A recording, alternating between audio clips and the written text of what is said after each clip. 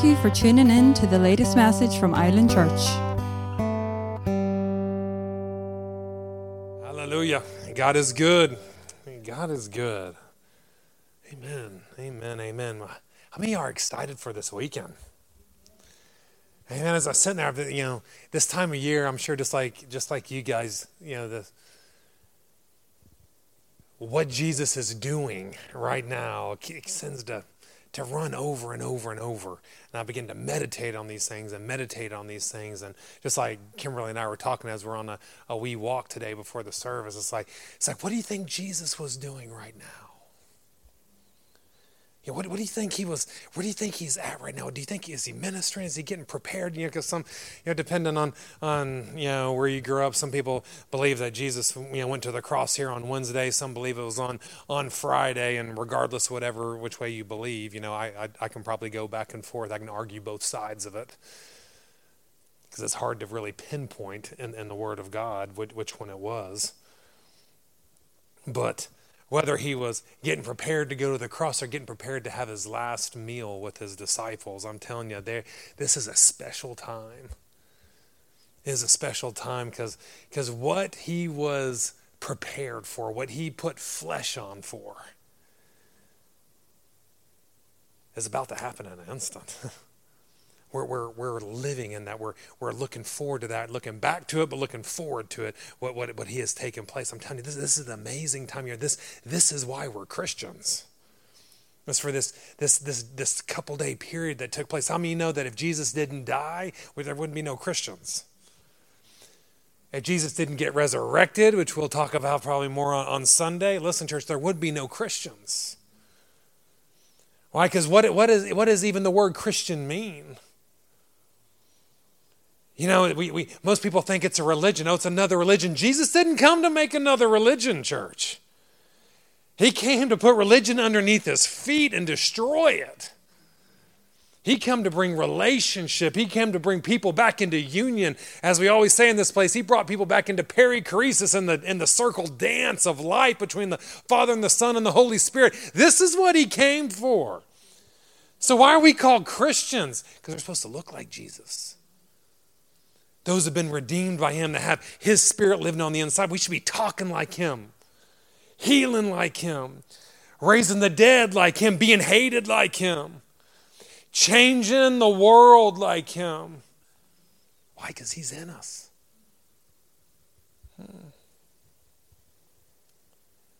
were called Christians first in Antioch. And it wasn't a compliment. It wasn't a compliment. It was like, oh, there are those people. They're just like Jesus. They're just like the Christ. Why? Because they're just like the anointed one.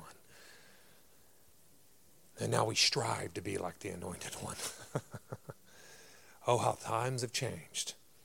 That's what happens when we get religion mixed into things. Amen? Amen. Have you ever just sat back and begin to think about the Word? Meditate on the things of God? I'm not talking about getting in depths of theological depths or anything like that. I'm just sitting back meditating on the Word, meditating on Jesus, meditating on this time. What does meditate mean? In Eastern religion, to meditate means to take everything out of you. Why? So you can receive something. That's not what it means in Christendom. To meditate means to roll over, to mull over, to allow his word to go over and over and over, like a washing machine or a dryer, over and over and over on the inside of you, where you can eat it, then eat it again. Kind of like cows chew the cud, right? They eat, swallow, then spit it back up and eat again, and then it goes back down, right? This is how we ought to be doing with the Word of God, is eating it, digesting it, over, meditating. Why? Because, church, we got to find out why we believe what we believe. You see, I think the problem with a lot of the church nowadays is we believe things simply because a man has told us. Simply because a man with a hat told us. Simply because a man from a pulpit told us. A man with a suit, someone that spoke with authority. Just because someone has spoken some things, we now believe those things like it's gospel. And I'm telling you, church, this is the exact reason why the church got so far away from Jesus in the 1300s, 1400s, and 1500s. Because they believed more about what man said than more than what Jesus said. They believed more about what man said, let me say that again, more than what Jesus said. And what resulted in that? The greatest protest began to take place. The greatest protest where we're still seeing shock waves going through the church, going through the body of Christ from one thing that took place, a protest in 1517. To where now we have over 40,000 denominations of Christianity. It birthed from one. Why? Because so many people believe different things. Why? Because so many people won't get in the Word of God. And some people want to be force-fed to things instead of getting in the Word for himself. Do you know any of y'all know what ignited? And let me just sit on this for a little bit because I've been reading on this stuff and it's just kind of going through my spirit. But any of y'all know what ignited the Reformation in 1517? Any of y'all know what ignited it? The Bible. The Bible. Full stop. The Bible.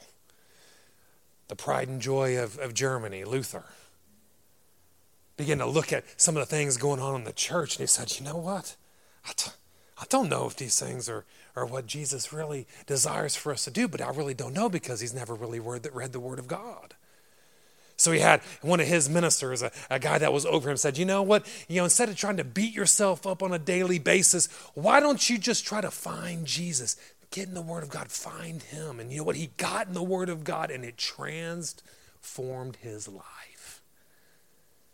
Simply by studying the Word of God, simply by finding out the truths of the Word of God, the truths of Jesus. I'm going to tell you this, listen, I'll tell you this every time. Listen, church, do not believe anything that gets spoken in this church. Nothing that comes behind this pulpit, whether it's me, Pastor Kimberly, my pastor, Pastor Rusty, or anyone else. I don't care who it is that comes and begins to minister behind this pulpit. Do not believe one word they say if it doesn't line up with the Word of God.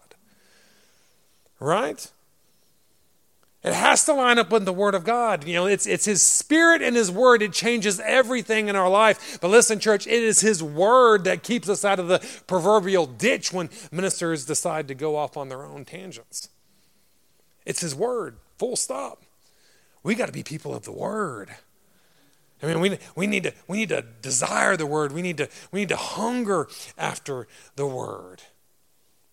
And then once you start getting in it a little bit, you'll find out, listen, there's a God that dwells on the inside of us. His name's Holy Spirit. And He is the greatest teacher you'll ever find. He'll begin to reveal truths of the Word of God if you'll desire to get in it. He'll reveal the truths of the Word of God. See, this is what the Holy Spirit through Luke was talking about Paul when he was traveling around in Macedonia. See, he just left Thessalonica and he went to Berea in Acts chapter 17, verse 11. All right? And what did he say? The Bereans were more noble than the Thessalonians. They're more noble.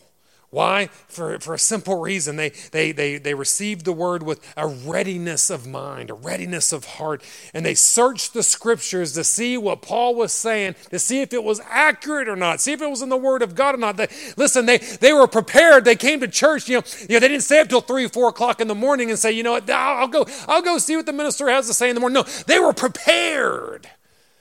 They were hungry. They wanted to hear a word from God. So they prepared themselves. They got well fed and then they got well rested and they went and they sat and they paid attention to what the Word of God was going forth. And you know what they did? Then they looked in the Word of God. They started searching the Scriptures. Is that one in there? Is that one in there? Is that one in there? Why? Because the Scriptures kept them in the middle of the road and they didn't get in the ditch. And the Bible says, Holy Spirit says, they're more noble than the Thessalonians. Why? Because they had a passion for the Word. See, church, this right here, this is called the Bible. Right? And the sad part is that most of the church has never delved into it. They never dove into it. They never got into it. But see, how can we know our God unless we have an honor for his word? See, I'm not talking about the paper that's here or the ink that's on these pages. No, I'm talking about the word that was spoken, given to each and every one of us, that was recorded for us. Church, we got to have an honor for this. It'll change us.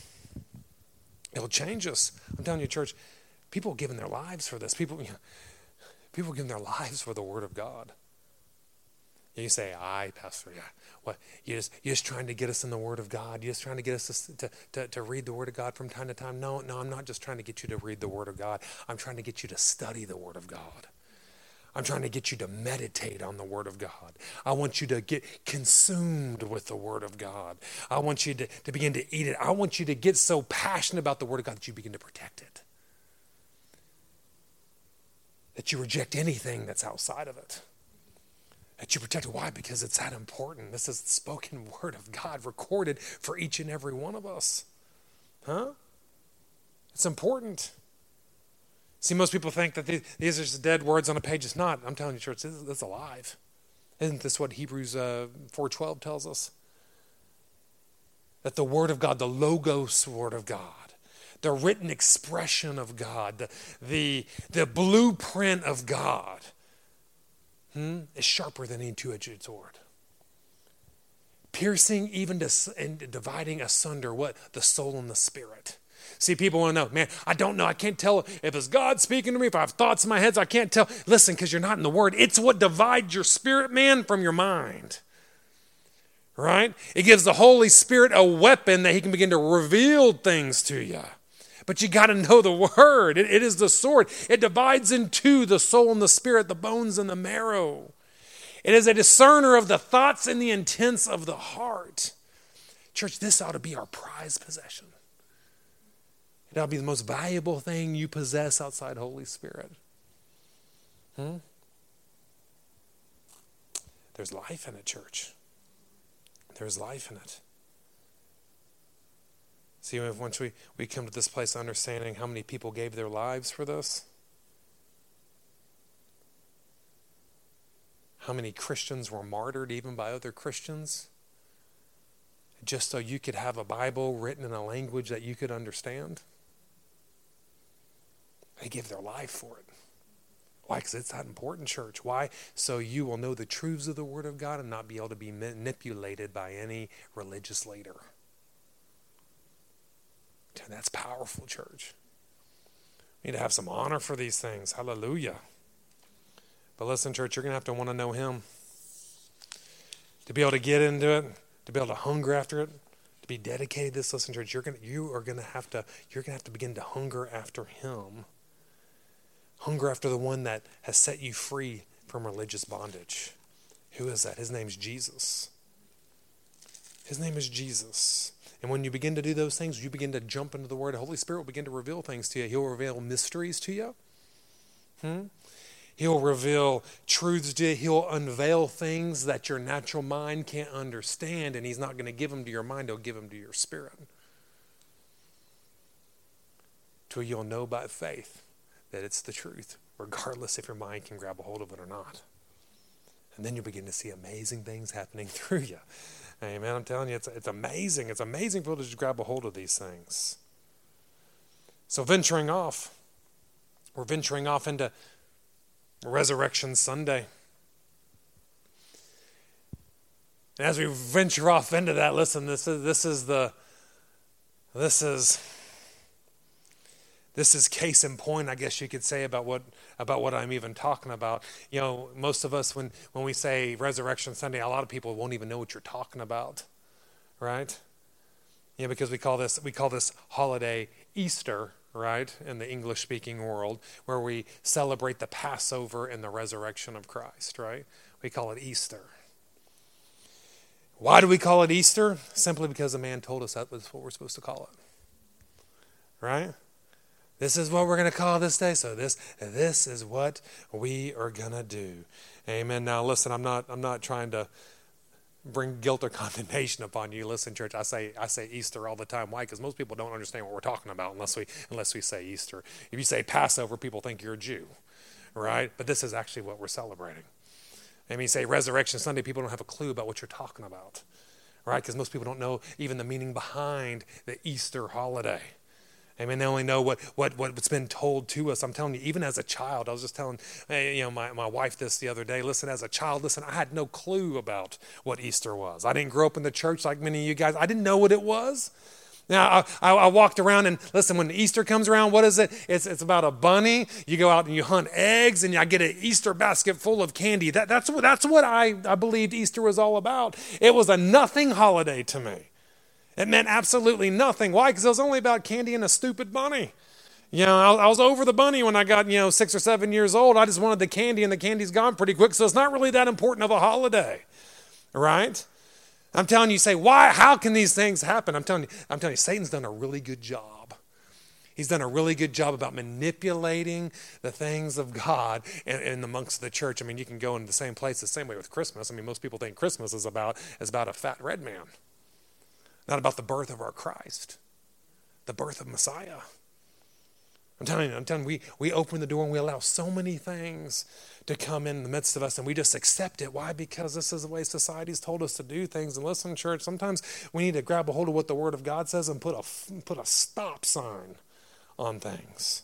Put a stop sign on it and begin to believe what the Word of God says, right? See our children. They've been teaching this to our children here in the last couple of weeks. So I figure if our children know it, maybe some of the adults ought to know it. Do any of us actually know what Easter is, what it means, what the word Easter is? How did we grab a hold of that? It's a pagan goddess. It's the pagan goddess of fertility. Some might say it's the dawn of the light. But she's the goddess of fertility. Why do you think there's bunnies and eggs represented? What do bunnies represent? what do eggs represent? This is why, and people, all Christians all over the world, we're hanging these things all over our house like, oh man, we're celebrating Jesus. It has nothing to do with Jesus. Nothing. You say, how did these things come to pass? It came from the Anglo-Saxons. The Anglo-Saxons brought forth this. Why? Because it was one of the gods they worshipped, right? The English speakers, right? But see, if you go anywhere around the world outside of the English-speaking nations, you know what they call Easter, you know what they call Resurrection Sunday. It's another form of the Hebrew word. What is that? I don't even know if I could pronounce that. It's Pesach or something like that. It's a Hebrew form of resurrection. I mean, what you're a Russian speaker right here. What how do you pronounce? What do y'all call Easter? It's Passover. Yeah, it's called the Passover. Everywhere around the world, how do you say it in Russian? Yeah, Pascha. Yeah, it's just a branch off of how you say it in Hebrew. Why? Because it's a Passover. Everywhere around the world, they call it the Passover, except for the English speakers. Absolutely amazing. It's absolutely amazing. You say, why am I telling you? Because I want you to think I'm legalistic, right? Because anytime you start going against people's tradition, they're like, oh man, that guy's legalistic. No, it's not legalistic. The whole world calls it Passover besides the English speakers. We think it's cool to rename things after pagan goddesses. I mean, it's absolutely insane. Absolutely insane. You say, well, how did these things come into the church? How did these things come into the Western church? How do we adopt this mixture into the church? Well, it's simple. Back years ago, they had a doctrine called the doctrine of inclusion in the church. The doctrine of inclusion. So anytime they go into a pagan land or a pagan world and they're going to go plant a church and there's people practicing voodoo, or whatever kind of religion, Greek, whatever type of religions are out there. If it was pagan, they'd go in there and they'd set up a church, right? And then they'd get these people saved. They'd introduce Jesus to them. And these people would have a hard time saying, man, I can't walk away. My family won't allow me to walk away from these things. Is it okay if I still do this and I do this? They say, listen. You can still practice voodoo. You can still worship the dead. Just make sure you come to our church. And if you come to our church, they believed in the law of the law of displacement, that if you just come to our church, we're going to minister the Word of God. And when we minister the Word of God, we'll do it so often that it will begin to purge out anything that's dark on the inside of you. But see, the absolute backwards things happen, right? To where the law of displacement began to happen in the church. Right? Because see, they weren't purging any of the darkness out. They're allowing the darkness in. And when someone's only hearing the Word of God once or twice a week and they're filling themselves up with the darkness of this world for 5 or 6 days a week, what happens? It starts displacing the Word of God that's on the inside of you. To the place that you can even ask my pastor when he comes around here. You can go to places like Haiti where like voodoo's very strong, and you go into some of the old Catholic churches there. You know what you see? You see symbols of voodoo in there. Why? Because they've adopted it, and now it's become part of the church. It's become part of the church. Why? Because one person says, no, you don't need to dispel darkness. I'll give you the light, but then I'm going to welcome darkness on the inside. Now listen, church, these things don't work. They never will work. So what is the Passover? What does it represent? What does it mean? Why did Jesus even have to die? Why did these things take place? I mean, why do we celebrate Good Friday? Is it good or is it bad? Why are we celebrating these things, church? We have to answer some of these things. We have to know what we're doing. Why? So we can explain it to some of the people that have no clue. I wish somebody would have explained it to me. Huh? I mean, it's hilarious. We're sitting there. Kimberly got glanced on Facebook, and there's churches, people that we know well back in the States, and they're sitting there asking for, does anyone have any bunnies that we can bring to our church service on Sunday? I mean, this is what the resurrection of the Christ is all about. And sometimes we need to go back to the basics. We need to go back to the basics. Amen. So let's go back to the basics. Why do we call this the Passover? Well, go with me to Exodus chapter 12, and we'll talk about it for a minute.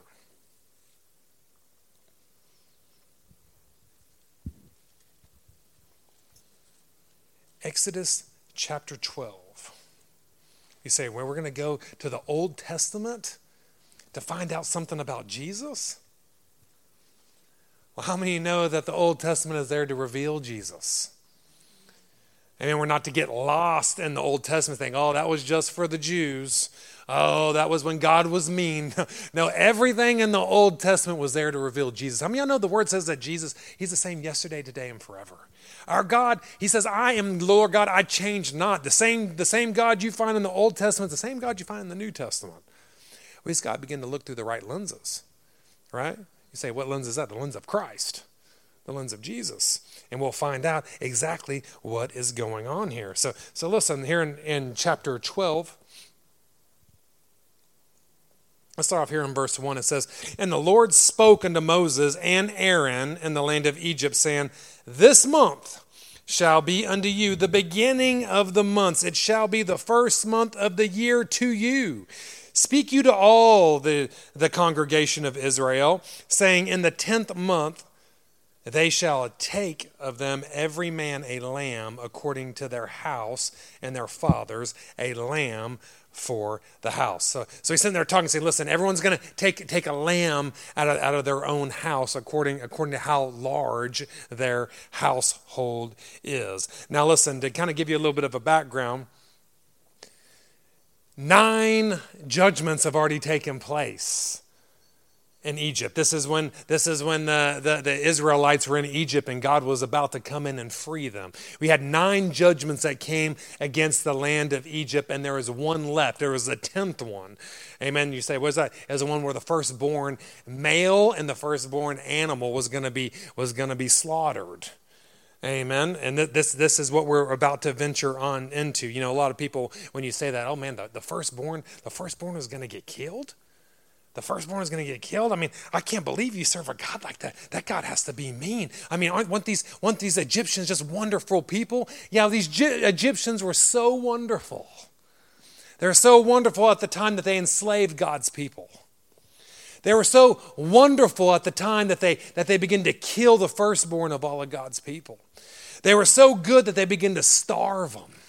They were so good, amen, they did everything they could do to destroy them. Why? Because they recognized there was power in them. Now, although the Israelites overstayed their time in Egypt, right? How many of y'all know they overstayed? They could have gone out a little bit earlier, but they overstayed their time there. And this is going to give God the opportunity to deliver them. And God, I'm telling you, church, God will deliver you just like he delivered them at any cost. At any cost. Why? Because our God is a judge. He is the righteous judge. He will judge anything that comes against his love. Anything that interferes with his love. He'll come against anything that interferes with his word, with his name, and anything that interferes with his people. This is our God. He's very protective. He's jealous. Now I'm telling you, church, he knows how to deliver. He knows how to be the rescuer. Amen. If we will allow him to do these things. Now listen, you say, well, what about the Egyptians? Listen, church, the Egyptians could have let him go as soon as Moses came to him and said, listen, I'm going to throw down this staff. I'm going to show you who my God is. It's going to eat your staffs. They could have let him go then, but they chose not to. Why? Because they were rebellion. They were still in rebellion. It wasn't that God hardened their heart. God showed that their heart was going to get hardened. And what happened? It did. And it took 9 going on 10 judgments. It's just like what's going to happen in the tribulation. See, how many of you know we're getting very close to be entering into that. The Lord's going to take his church and we're going to enter into a 7-day period of pressure. See, people are like, oh man, that's such a scary, it's not a scary time for the church. Amen, but it is going to be a scary time for the people that are in rebellion against the Lord. Why? Because there's going to be pressure that makes this right here, the Exodus, look like a little storybook for the kids. Why? Because he loves people so much, he's going to add pressure upon pressure upon pressure. Why? Because he's going to force people to make a decision. He's going to say, you are going to decide. And I'm going to give you every opportunity. I'm going to show you who I am. You're going to decide. You want me or you don't. And if you don't, you have your way. And it takes 7 years, and the people, it says they're gnashing their teeth at him. Gnashing their teeth, hating God for the things that are taking place. But they never give their life over to him until all these bowls and all the judgments get poured out upon the people. Then they submit. You say, why is that? Because I'm telling you, people are stubborn. I know, because I'm probably one of the most stubborn people you ever come into contact with. And people are stubborn. We need sometimes a little bit of pressure to get us to go moving in the right direction to where we don't believe that we're God anymore. Amen. And we allow him to be the Lord of our lives. Amen. Hallelujah. God will deliver his people because he is a good God. So here in verse 4 it says, and the household, he says, and if the household be too small or too little for a lamb, he goes, let him and his neighbor next to his house, take it according to the number of the souls. So if it's too big for your family. Listen, go in with your neighbors that are next door to you. He goes, every man according to how much they can eat or they can consume shall make your count for the lamb. In verse 5 it says, your lamb shall be without blemish. It shall be a male. It shall be of the first year, and it shall be taken out from the sheep or from the goats. Now it wasn't too long ago that I believe we began to talk about some of these things when we're taking communion. But let's look at it regarding the Passover, because this is what it actually is. Right? See, the Lord begins to describe what the sacrificial lamb is going to look like. Right? Firstly, he says, nothing shall be wasted. He says, nothing of this lamb. He goes, if your family is not big enough to consume a lamb or the size lamb that you have, you need to go in with your neighbors. Why? Because I want nothing wasted. I want nothing wasted. Everything shall be consumed. You will honor this lamb. You're going to honor it by consuming the whole thing. You will not treat it as common and let any part of it rot. Right? You're going to treat it with honor. You're going to consume the whole thing. not just the pieces of it, not just the pieces that you like. You're going to consume the whole thing. Why? Because he is painting a picture. He is revealing to us this is the Christ, right? Jesus is that spotless lamb, right? And he is to be honored, church. He is to be completely consumed, church. To come in union with him, we have to be completely consumed with him to come into union with him. We can't treat any part of him as common. You can't just take the pieces that you like and disregard the pieces you don't like. No, church. You got to take the whole thing. You get all of him or you get nothing. Completely consumed. Completely consumed the Christ. Whether you agree with the parts of it or not. Because see, there's a lot of things in here. Oh, I can't trust God. I can't do that because I just don't know about this. Yeah, you got to consume all of them. All of them. Then and only then can we become in union with him. Right? It says it shall be without blemish, a male. Under 1 year old, meaning he hadn't mated yet. Right? And he shall be from your own flock. He shall be from your own possession. You say, why is that? Because Jesus, our Messiah. How many of y'all know that he was a male? Amen. He was a male. He was unmarried. I don't care what kind of documentaries you read after. He was unmarried. He was from the family of Adam. He was from that family of people. He was a human. Right? He was from our own flock. He was holy. He was spotless. He was without blemish. And he was without the taste of sin upon him.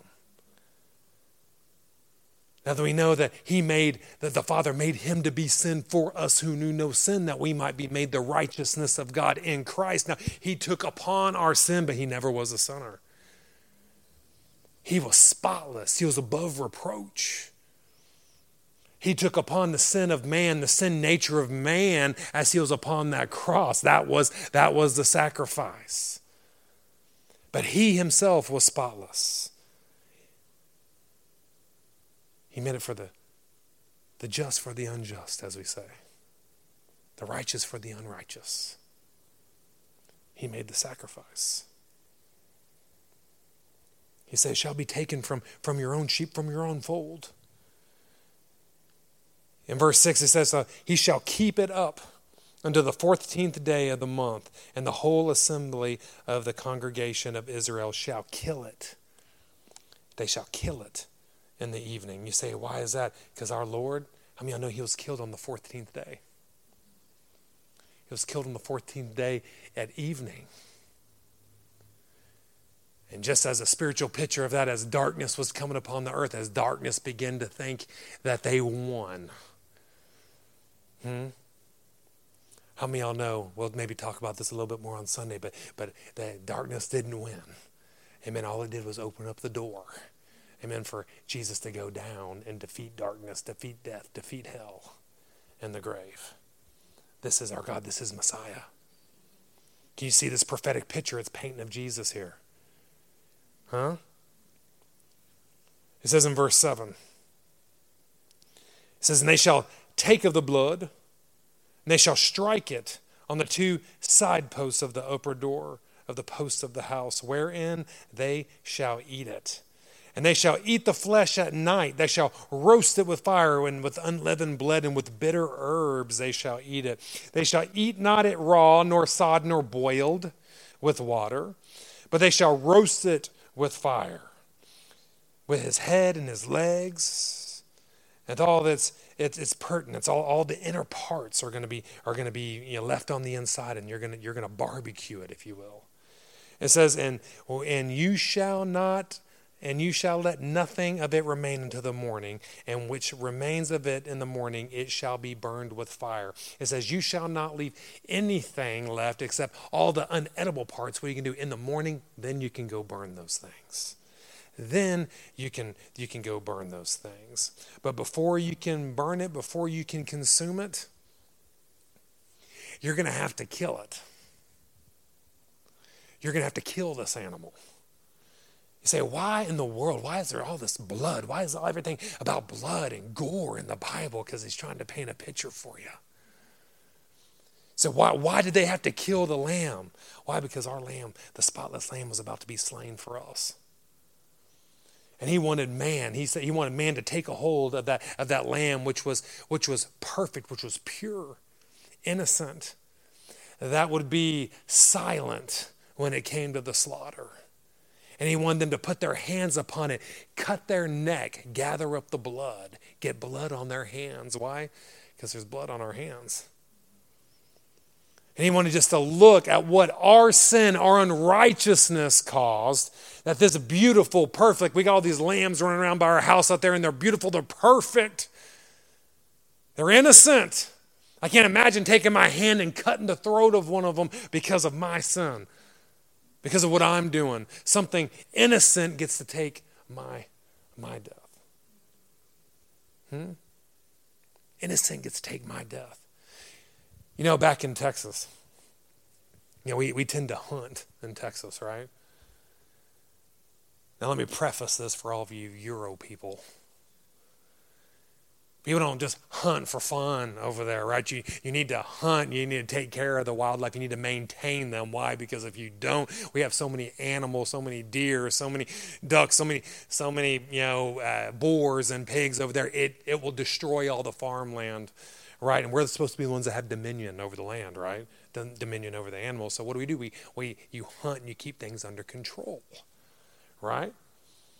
So when you're hunting over there and you hunt and you shoot a deer, or you shoot a duck, or you shoot a hog, or whatever it may be, regardless if you're eating it or killing it to feed your family, I'm telling you, there's something, anytime I've killed an animal and I've looked at it, you look at their eyes as they're sitting there dead, there's something, a compassion begins to boil up on the inside of me like, oh man, even though if my family was starving, you have to do this thing. There's something about killing that innocent animal that hadn't destroyed you, that isn't coming trying to destroy your family or hurt your family, but you just took his life so it can feed you.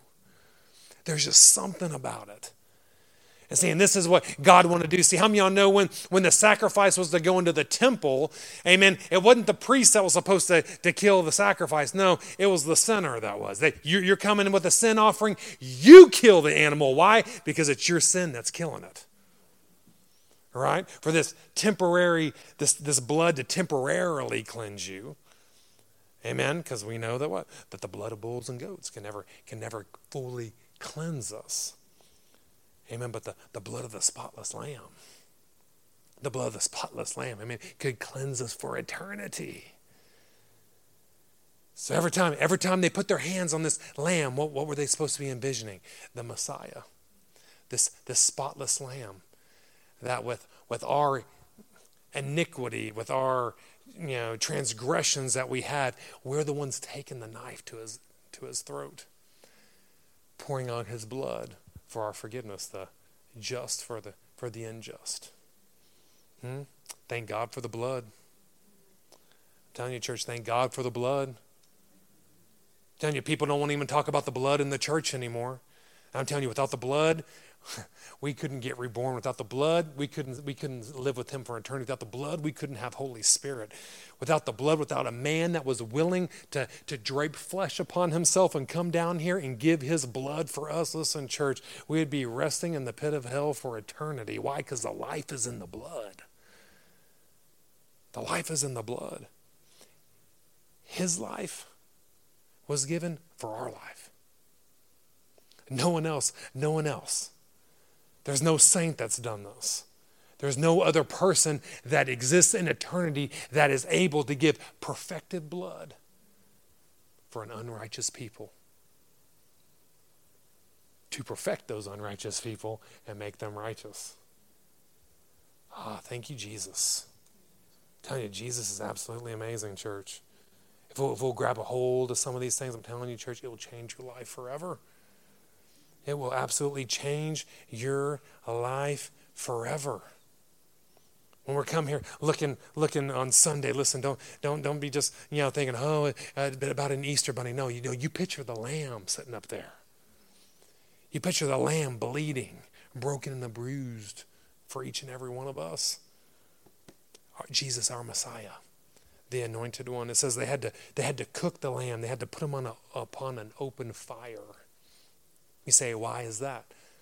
Because just like that lamb being on like a rotisserie upon an open fire, Jesus was going to be lifted above for all of heaven, for all of hell, for all of earth to see. The word says that they were going to have to the fire would blacken that lamb. Why? Any of y'all ever cooked a meat upon a fire? What happens? It blackens the meat, doesn't it? Well, Jesus got blackened with all of our sin that he began to receive for himself. It says they had to eat this lamb with bitter herbs. Why is that? Because Jesus' suffering, it was bitter. It was painful. I'm not talking about just about the beating, the crown of thorns, the nails through the hands and the feet. No, I'm not just talking about all of that. No, I'm talking about it was painful. It was bitter taken upon your sin. It was bitter taken upon your sickness. It was bitter taken upon your poverty. It was bitter taken upon the curse that we rightfully deserved. It was bitter. But we got to come in unity. We got to eat those bitter herbs. Because as we consume him, we also consumed this bitter suffering that he took upon himself. It says the bread was made without yeast. How many of y'all know that yeast, 9.9 out of 10 times in the word, usually represents sin? So what was this a representation of? You're going to eat bread with no yeast. You're going to eat bread with no sin in it. Right? Because he would be the one without sin that was going to go to the cross. Why? To make us the ones that have no sin, have no sin nature on the inside of us anymore. It says you couldn't break the bones. And I think that's in around verse 47. You couldn't break the bones. Why? Because Jesus was the only one that day that didn't have his bones broke. It's a picture of Jesus. And then he said, take the blood and paint the door frames with it. And I'll end with this. Take the blood and paint the door frames with it. So here in verse 11 it says, and you shall eat it with your loins girded and your shoes on your feet and your staff in your hand. And you shall eat it with haste, for this is the Lord's Passover. You shall be ready. You're going to have your feet ready to leave. Amen. As soon as these things take place. Why? Because this is the Lord's Passover. He says, I will pass through the land of Egypt this night, and I will smite the firstborn in the land of Egypt, both man and beast, and against all the gods of Egypt will I execute judgment, for I am the Lord. He goes, and the Lord and the blood shall be unto you for a token upon your houses where you are. At least when I see the blood, I will pass over the houses where you are. I'll pass over you, and the plague shall not come upon you and destroy you as I smite the land of Egypt. Now we talked about this when we're talking about what the Lord has done here. He says, I'm going to do these things. I'm going to go and destroy. I'm going to kill these firstborn. Now listen, we know that this is a Hebrew idiom that the Lord is, what he says to do is what he permits. Right? It wasn't God physically going down and harming these people. As you can actually find this out in verse 23. He says, and the Lord will pass over the door and will not suffer the destroyer to come into the houses and smite you. It wasn't the Lord going in and killing these people. He was permitting the destroyer to come in.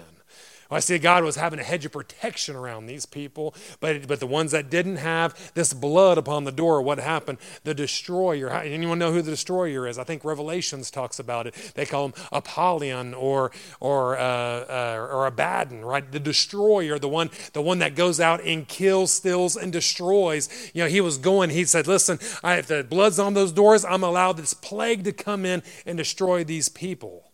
Why? Because I'm going to free mine. But anyone with blood on it, anything with the blood of these lambs on it, the adversary can't touch. Like I say, thank God for the blood. Thank God for the blood. Not thank God for this temporary blood. No, thank God for the blood of Christ. Why? Because it's his blood. Listen, church, it's his blood alone. His blood alone is what separates us. His blood alone is what can cleanse you. His blood alone is what can keep the destroyer from coming to you and destroying you. You say, well, man, he's sure doing a good job of destroying my house. And listen, church, you got to come to the realization, Satan himself and all of his little minions and devils, they'll come to you and test you. They'll come to see what you believe and what you don't believe. They'll try to add pressure upon you. Amen. But listen, don't think for a minute, if he had the ability to come in and kill you, he would wipe out the church like snapping his fingers. Why? Because he hates you. Why? Because your sons and daughters, one living in eternity, the one that he's separated from eternity. I mean, there's a place called hell that was made specifically for him, and he wants to take as many people with him that he can. Why? Because he despises the Father. Why? Because he can't be like him. He despises you because you look like him. Because you were made in his image. You were made in his likeness.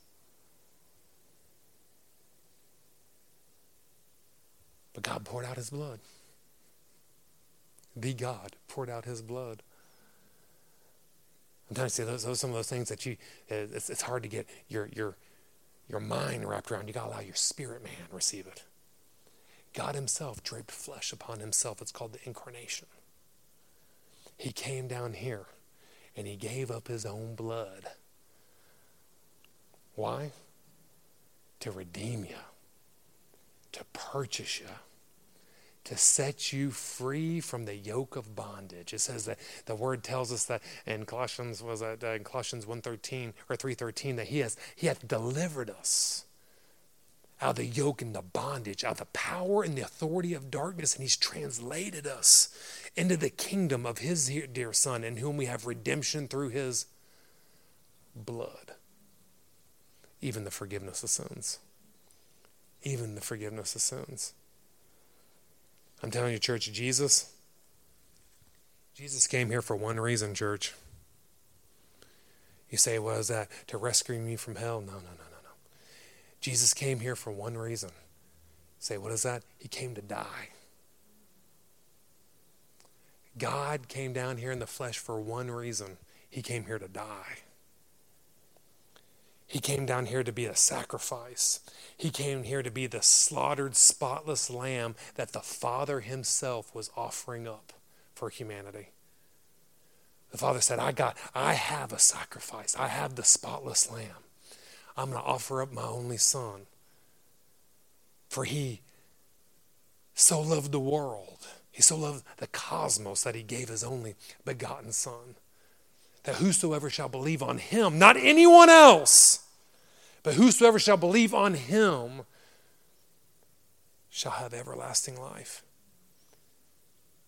Shall not perish, but have everlasting life. For he didn't send his Son. Jesus didn't come into this world to condemn the world.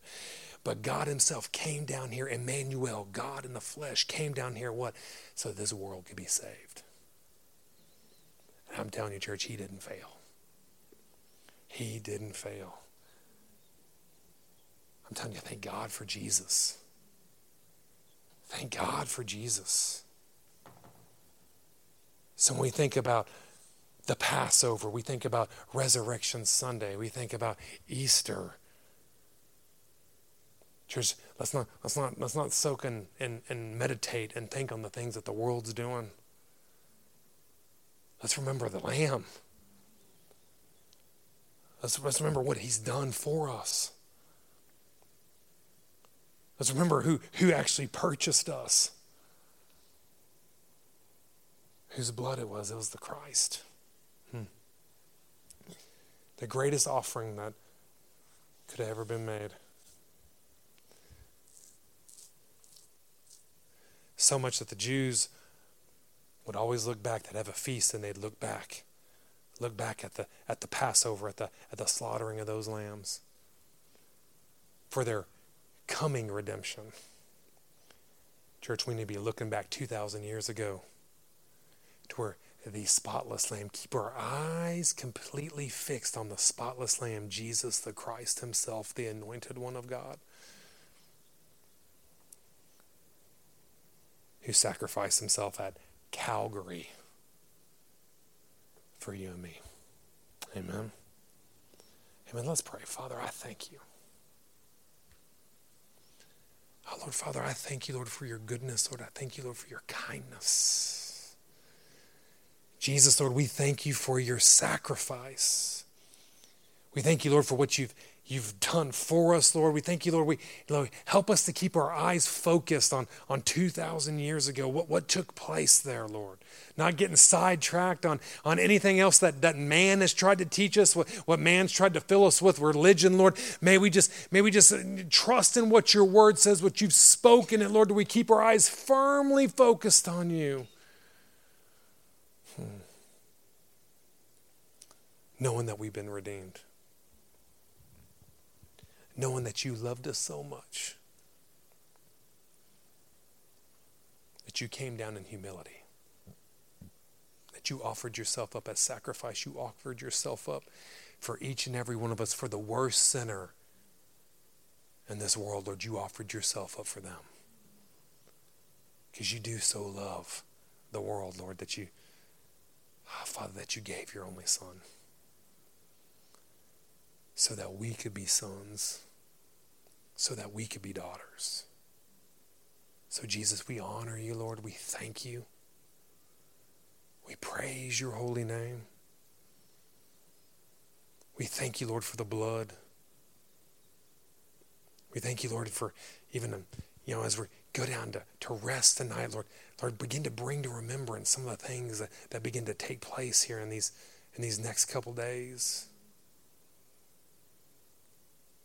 So, Lord, we begin to honor what you've done for us. Not treat it as common. Not just thankful because we get a day off of work. That we get days out of school. But may your sacrifice actually become a reality into your church.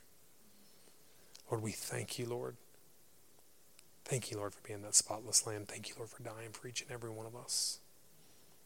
So we can take a hold of your word. So that we can study your word. So that we can confess your word. That we can come into agreement with your word. And we can come in agreement with Psalms 91. It says, no evil will befall us, neither shall any plague come nigh our dwelling place. Why? Because Jesus, you defeated it. You defeated it.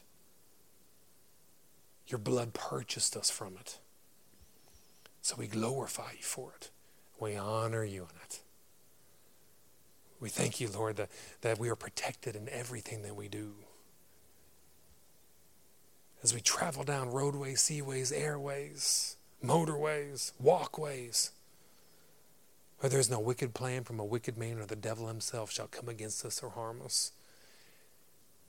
Because you give your angels charge over us. You've given us your word to confess. You've given us Holy Spirit to lead us out of the snares. You've given us people to be dwelling in the secret place of the Most High so we can abide under the shadow of the Almighty. We are protected because we are in your presence. So we thank you for that, Lord. We glorify you. Thank you for the righteous labor of our hands. We think everything we put our hands to, Lord, your word says it shall prosper.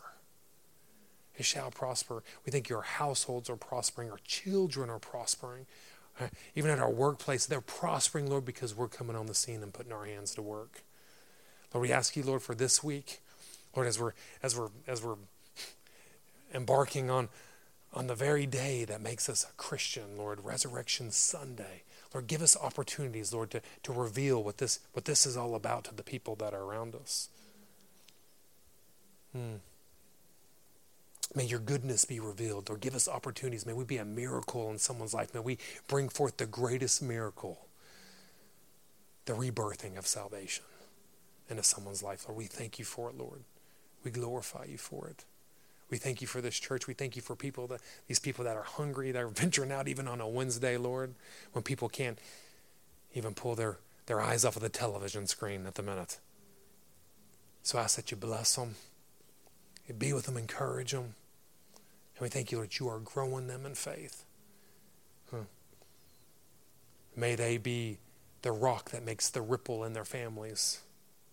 May you sow them, Lord, to bring change in their neighborhoods, their families, their jobs, and to the people that they come encounter with. Lord, we thank you for it, Lord. We thank you for each and every one that's in this place. Lord, we love them. We love you. And we walk out of here as the ambassadors of Christ you've called us to be, Lord. Thanking you, Lord, that we are truly covered by your blood.